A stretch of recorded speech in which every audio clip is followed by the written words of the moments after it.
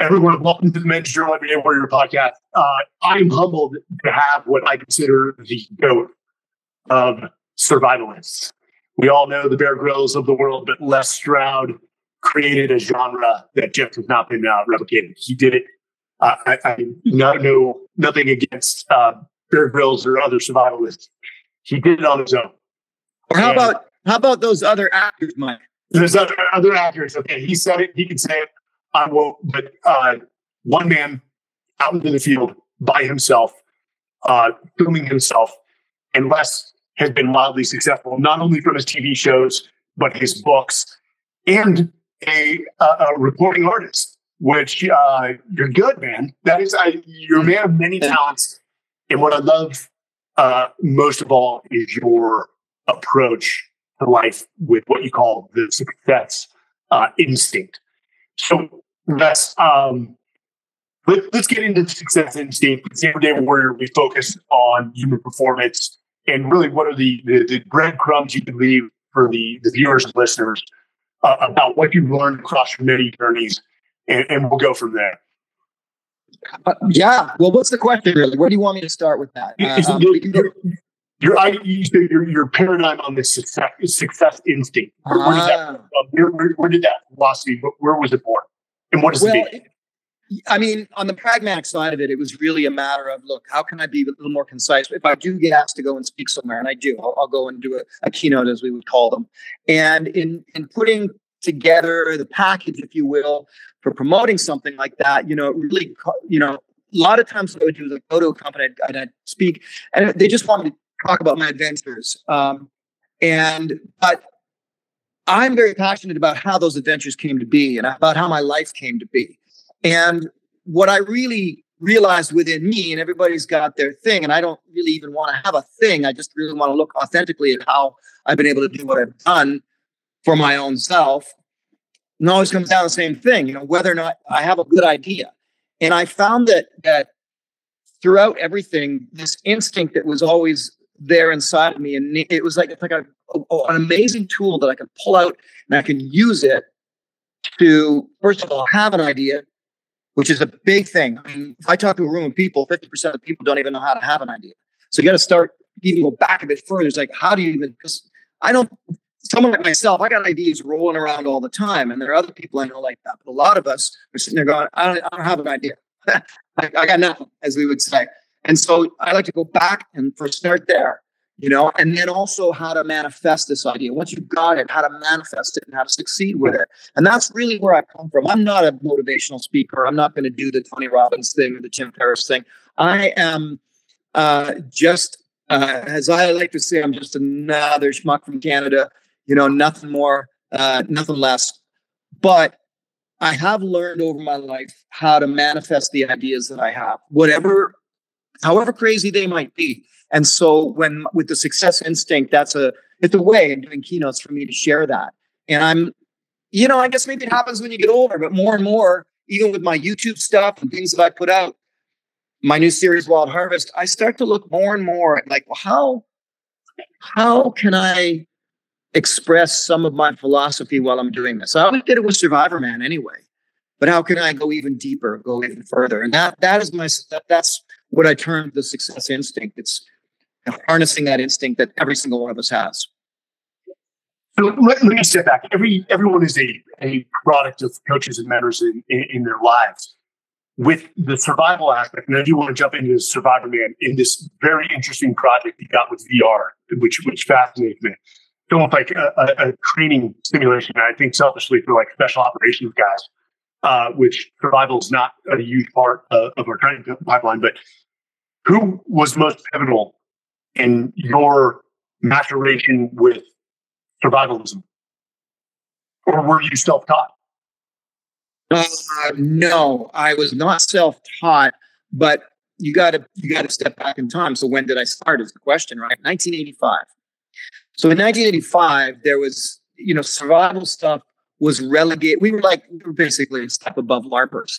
We were as relegated to a bunch of dudes. There's one guy in Toronto or two guys maybe that teach this stuff. mean, I legitimately went to a course at college, a nighttime college course in wilderness survival. I mean, I saw the little thing in the paper, learn shelters and edible wild plants. And I thought, wow. And at, my age at the time, in my young 20s, little disillusioned with the music industry, I thought, well, that sounds like me. I grew up, my early influences were Jacques Cousteau and Tarzan movies. And if you think about it, what is Survivorman if not a hybrid of Jacques Cousteau and Tarzan? And so the guys that I learned from in those early days would have been certainly the books, Bradford Angier's How to Stay Alive in the Woods, Larry Dean Olson, Wilderness Survival Skills. And then through that, you start saying, oh, you hear about there's what? Rabbit Stick Rendezvous. What's that? Or the Connors who did winter rendezvous. And you start going to these rendezvous where, like I said, it's almost like LARPers, because some of the people they're totally dressed in buckskin. It's hilarious. And we're all, what are we doing there? And bear in mind, there's no Survivorman. There's no dual survival. There's no naked, nothing. The world didn't even, we were a bunch of freaks on the weekend building shelters in the mud. Nothing more, nothing less. And through that, though, I would get to meet David Westcott, David Halliday, John and Jerry McPherson, Doug Getgood, and Dave Arama in Toronto. These people became my North Stars as far as survival, certainly, and all of them have remained good friends to this day. And so that's where, there was already this clustered community of like these really like, wow, these guys know what they're doing, totally unknown. And then I was sort of, I think, in the next wave, which for me was a precursor to much of what there is now, certainly a lot hinged off of, as you said, a lot hinged off of Survivorman. Survivorman changed everything. But before that, it was just these guys, and I would go and I would be just like a little wet puppy, just like, teach me the firebow, teach me the hand drill, and that's it, So that's where I was at. I was literally just a little survival nerd building shelters on the weekends. So you created a genre of survival shows that really has not been replicated. And sort of understanding Hollywood, I've had limited interactions with Hollywood. I'm assuming that when this show got picked up, Hollywood, like, well, okay, we want to throw a production crew at you. We want to have this. We want to have this. Or did they accept your sort of self-survival approach, self-filmed approach? Or did they try to throw a production crew on you? So it's a yes and a no. I'll tell you why. When I first started, okay, here, this should sum it all up. When I first started, quote unquote, all right, this is verbatim. I'm in the head office with the head of Discovery Channel. And this is in Canada at this point. And I did this. I'd done it as like a pilot for this little science show called The Daily Planet. And I did one summer, and then I did winter, and it was really successful. And I was like, guys, this could be a series. And people were calling me Survivorman if I walked down the Discovery hallway, like just by chance. Hey, Survivorman, what's going on? I wouldn't even know who they were, right? I thought, well, that's a catchy name. So I'm trying to pitch this series called Survivorman, where I'm going to go out and I'm going to survive for 7 days alone. Now, here comes the quote. Head of Discovery Channel Canada. Very condescendingly, of course. No one will ever want to watch people survive on television. The head of Discovery Channel said to me. And I got laughed at. I got that over and over again. But that very same day, in fact, within that half an hour, I left Jill Hoffman's office and I walked down the hallway and I walked in to say hello to my friend, Anna Stambolic at the Outdoor Life Network. And I said, yeah, Anna, I don't know. Would you be interested in this? I just think it could be look how well it did as a little pilot. I think it could be a big series. And Anna went, you're kidding. Jill passed on this? I loved this thing you did. Okay, yes. Boom. Survivorman was now born. Okay. That's the first part of the answer to your question where I say no. They just said, do what you do. And when it signed to Discovery Channel, the United States, Steve Burns, they didn't even look at my cuts before they aired them. That's how comfortable they got. They just said, you know what you're doing. And I just delivered. I got no notes back, nothing on that first season. No, it was amazing. Anybody who's ever produced television is hearing this right now thinking I'm full of it because, usually you get copious notes and you have to change this and change that. All right. So there's the no answer. The yes answer. This comes into it. So season 1 Survivorman's out there. It's a hit. The troops are loving it. As I said earlier, it's really doing amazing. And I start to get bombarded by, what the heck was her name? Jane Root, who was in charge of Discovery Channel, and her and Jeff Hazo, they would say, and I don't mind mentioning their names because these are true stories I'm telling you. And they sat down with me for many times over the course of almost a year, whining and dining me, trying to get me to cheat the show. Les, you don't need to go and do this. Just take a crew with you. Stay in a hotel. Why are you even? This is ridiculous, Les. We could. Besides, and here's the catch: we need 26 episodes. And I'm like, I do this for real. I did 6 last year, and it just about killed me. I can't. So over and over again. And then finally at the end, on the last dinner, I'll never forget this. She looked at me and Jane goes, and she talked about feeding and having the crew build the shelters, and then we'll just still play it off as a story. Now, remember, this is before the internet. And she said to me, but the internet was coming. And she said to me, Les, no one will know. And I just looked at her and I said, well, I'll know.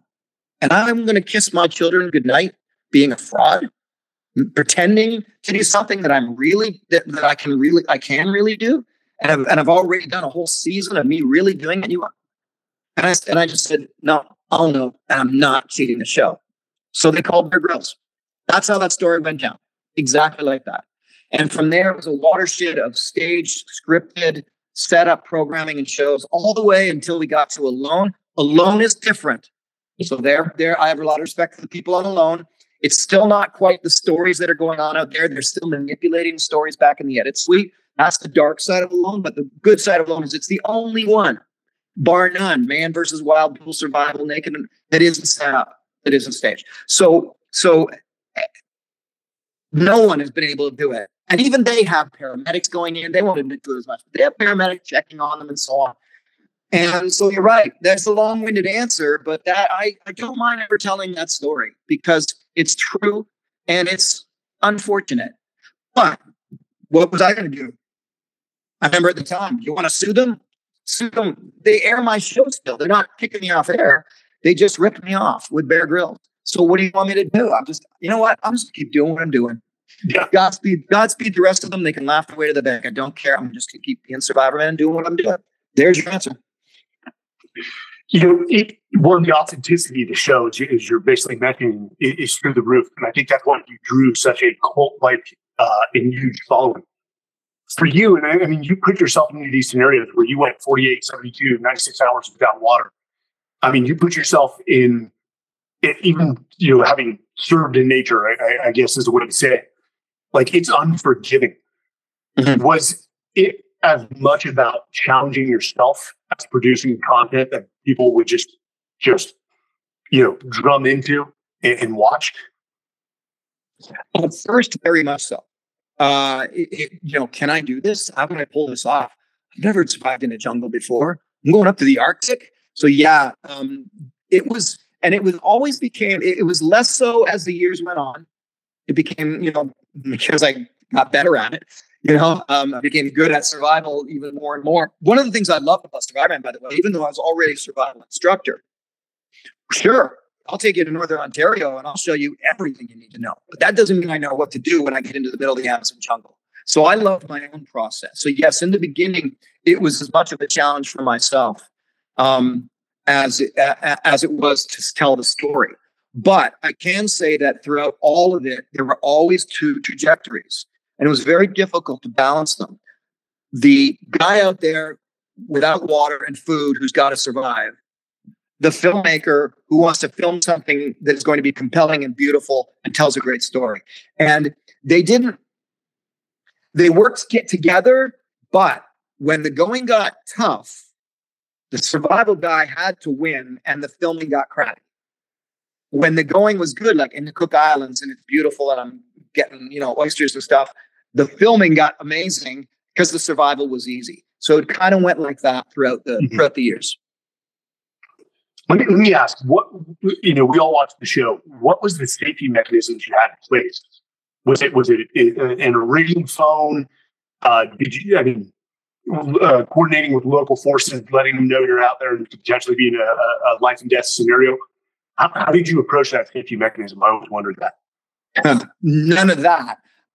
In fact, in the beginning, it was very guerrilla. With season 1, I was completely alone. I was always completely alone filming my thing, right? But as the money got better later on, okay, what's next? Well, can I just have a guy who comes down with me? He's not going to be out with me for the week, but he's going to hang back, stay at the lodge, stay at the hotel, wherever he wants to stay. He's going to eat steak and drink beer all night. I don't care. But he's going to go out and he's going to get beauty shots of the forest. So the transitions of time lapses and birds flying. That way, I don't have to try to get all of that too. Where in the first season, I had to get everything. I had to get what we would call in the business B-roll. I had to get all the B-roll, all the stuff that, threads a scene together where, there's a shot of a bird in a tree. Well, I had to shoot that bird, with camera. So at first, very guerrilla, nothing. My memory would lay it out this way. About 60% of the time, maybe 50, 60% of the time, zero contact, very difficult to get out, no radio, no nothing. If a fertilon spikes me in Costa Rica, it's going to be body retrieval. There's no rescue going to happen here. About another 20% of the time, I would have 25% of the time, I'd have a radio. Wouldn't work. Because they think, well, you should have a radio for ultimate safety less. All right, we'll try it. Check. Then left to base. Nothing, right? Can't get out. And then I'd say maybe about literally maybe 10% of the time I had a radio that worked. And I would say maybe 10% of the time I could have just walked out. But I always state that in the show too. Like I said, I can walk out of here, but that's not why I'm here. And sometimes it was frustrating. In the Cook Islands, I could look across and I could see dwellings and people, like I could see, or civilization, but it was, a mile across the ocean. And when the tide goes out, it's only about 6 or 7 feet deep. Yeah, but still a mile at 6 or 7 feet deep, no thanks. So there were times like that too, where I could see civilization, or in the Georgian swamps, I could hear the truck shifting gears on the highway, but I couldn't get to them.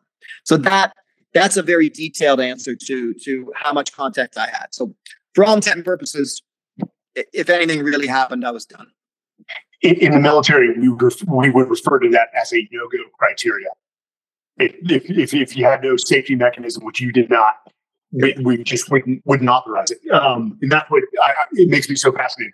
Before we get into your VR project, actually, Mike, can I just put an addendum on that? What you just asked? Remember what you're about to ask me. Just want to add this. That's why my show, what some people would say, oh, your show's kind of boring. No, I'm doing everything right, or the way you should do it. That's why it goes at that pace, because you cannot be jumping around and going off of waterfalls when you're trying to actually survive. Because I knew that one snapped ankle, one snake bite, and I could be in a real bad place. So that is why I wanted you to see the real thing. And the real thing meant slow down, take your time. You can't build a shelter tonight. Don't even try, Very, very deliberate decisions in situations like those, knowing any bad decision can have secondary or tertiary effects. Right.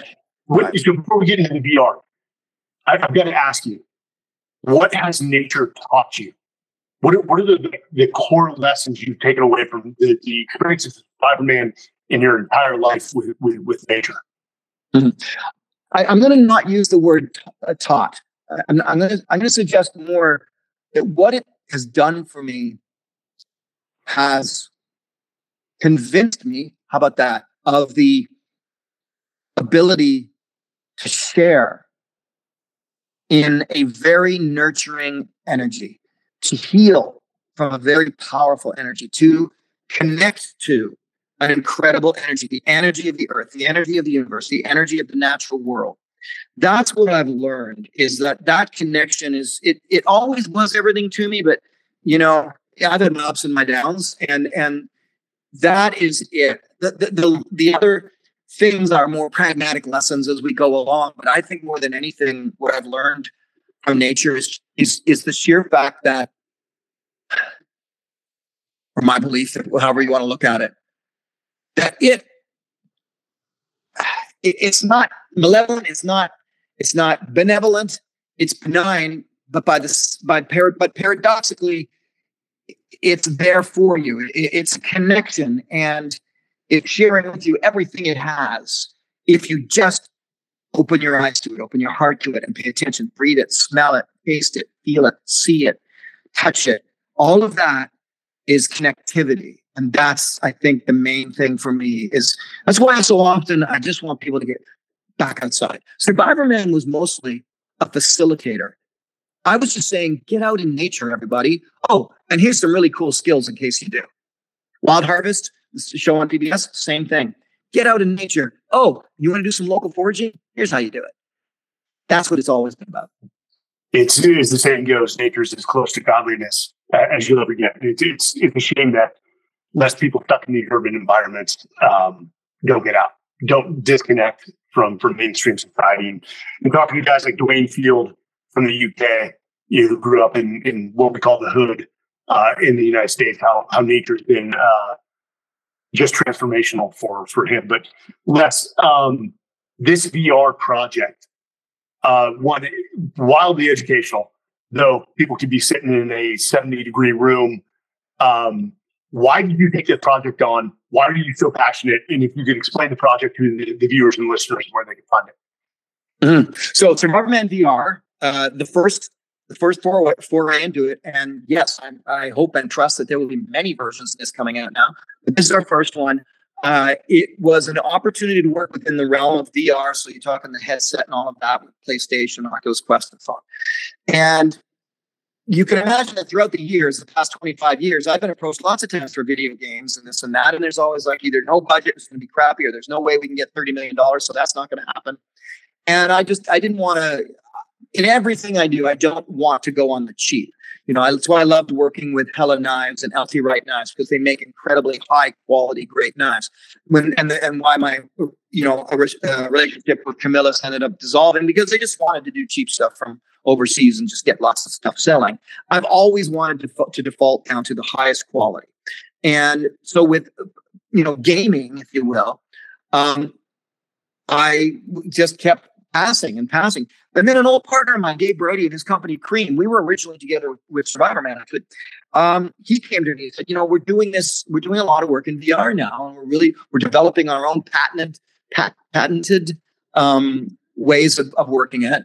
And, just think Survivorman would be the perfect thing to launch. And I said, well, I agree. Let's start. And, 3 years later, there's a lot of development and talking and attention to detail. Here we are. Now, the thing is, and no offense, I was a gamer once upon a time with my son. We were Call of Duty fanatics, my son and I, but I'm not so much a gamer now, but I support it. And so I really look at this as a simulation, just like a helicopter pilot. For years, they had helicopter simulations.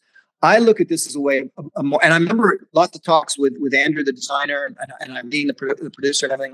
It's like I was constantly holding their feet to the fire and saying, to me, okay, I'll say gaming because that's the marketing, and I get all that. But by the same token, to me, guys, this is simulation. We're trying to create the without getting wet and cold and starving and hungry and all of that.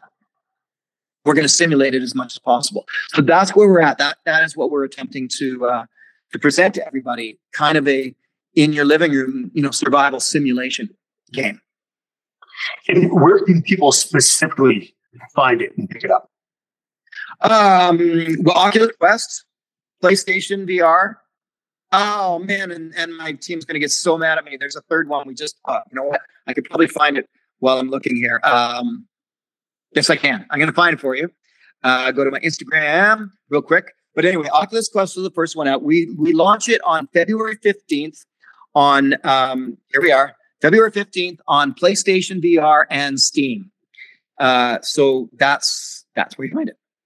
And yeah, and I'm really excited, and I'd love to get it. I don't know how much time you have, but getting into the details of the game, it was a lot of fun. What I can tell you is, as I said before, I held their feet to the fire. They were not going to get away with anything that I didn't deem real, worthy. That's survival. Yeah, amazing. Do you find it? Do you feel like this could also educate or arm somebody for a real world scenario as best as possible? Absolutely, I do. Now, there's no replacement for going out and learning from a true pro. Absolutely. Even when I do Wild Harvest and I talk about foraging, you can learn a lot from this show. You can go online and read your books, but you need to go out with a plant expert. So same thing here. However, these preliminary ways of learning by watching a Survivor Man episode or, reading my book or something like that, they're great. The preliminary ways of learning. But you really want to get out there. Your preference with me if you want to learn survival. But when it comes to the simulation here, that's what this is. It's a wonderful preliminary way to go. I've already had so many comments from people saying they're learning stuff. They had no idea that you had to do this or you had to do that. And we paid a lot of attention to detail. Huge kudos to the team at Cream. For example, how do you simulate being cold and succumbing to hypothermia? How are you going to do that? You got to watch and you're looking at it and it's telling you, you've gone this long without a fire. The temperatures are this much on the mountain. You haven't even tried to get a fire. You ain't going to last much longer. You're running out of time. Or how about this? I added this one in. You want to get up to the helicopter to check it out for, items? Okay, well, you're going to be going through about 4 feet of snow to get up there. And it's getting hard, isn't it? Yeah, slow down. Go back, make yourself a pair of snowshoes, then go up to that. We really got into the weeds. Again, me holding their feet to the fire. And I've got lots of examples here, but I'll pass it back to you. So one last question, and then we'll tell people where to find you. And we'll also put in this where people can find the VR simulation. What was, and this is personally for me, it's almost like comparing apples and oranges, but to you, what was the toughest environment, tundra, jungle, desert, that you ever put yourself into? Okay, so the answer to that question is not about geography. I don't care what kind of geography you put me in. If it's 70 degrees Fahrenheit and sunny, I'm good. The answer will always be the same. Temperature. Tell me what the temperature is going to be. Because if it's cold, it's going to be hard. You drop it below freezing, and it's going to be hard. To me, it has always been about the cold. Now, people, what about the extreme heat? There are some escape measures with extreme heat. Sitting under the shade of a tree during the day, traveling at night. But when it's cold, it's cold. It's relentless. You cannot stop. As they say in the North, you can't stand still, man. Got to keep moving. Got to keep moving. So to me, the toughest place to survive will always be wherever it's cold. And that's why so few of the other shows rarely, if ever, do a winter version because they just, so hard to pull off. And when I did mine, I hated them. I hated doing the winter ones. Oh, man, because it was rough. The roughest time I ever had was going down from the 6 feet of snow on the Norway mountain down into the fjord in the freezing rain and wet snow. And that was the roughest time I ever had while filming Survivor Man. Always about the cold. But I couldn't agree more. I saw a bunch of recon Marines shut down when we were outside of Anchorage, Alaska in December in negative 30-degree weather, and the performance just dropped. It just dropped. So I'm glad to hear that. That's what I thought you were going to say. Guys, you can find Les Stroud at lesstroud.ca. Of course, you can find Survivor Man or Wild Harvest anywhere. If you start Survivor Man, I guarantee you this, you will binge. You will binge, and it's a worthy educational binge with authenticity. Les, I can't thank you enough for joining us and all the viewers and listeners of Men's Journal, and excited to see how this simulation hits the market. Thank you so very much. And yeah, my YouTube channel is the place to go. It's got everything, and I'm sure there'll be lots of Survivor Man VR stuff up there. This is an exciting project for me, and I'm honored that Men's Journal has that you've come to chat with me about it. I'm really honored. Thank you. And thank you for your time. All right, y'all. We'll see you again later.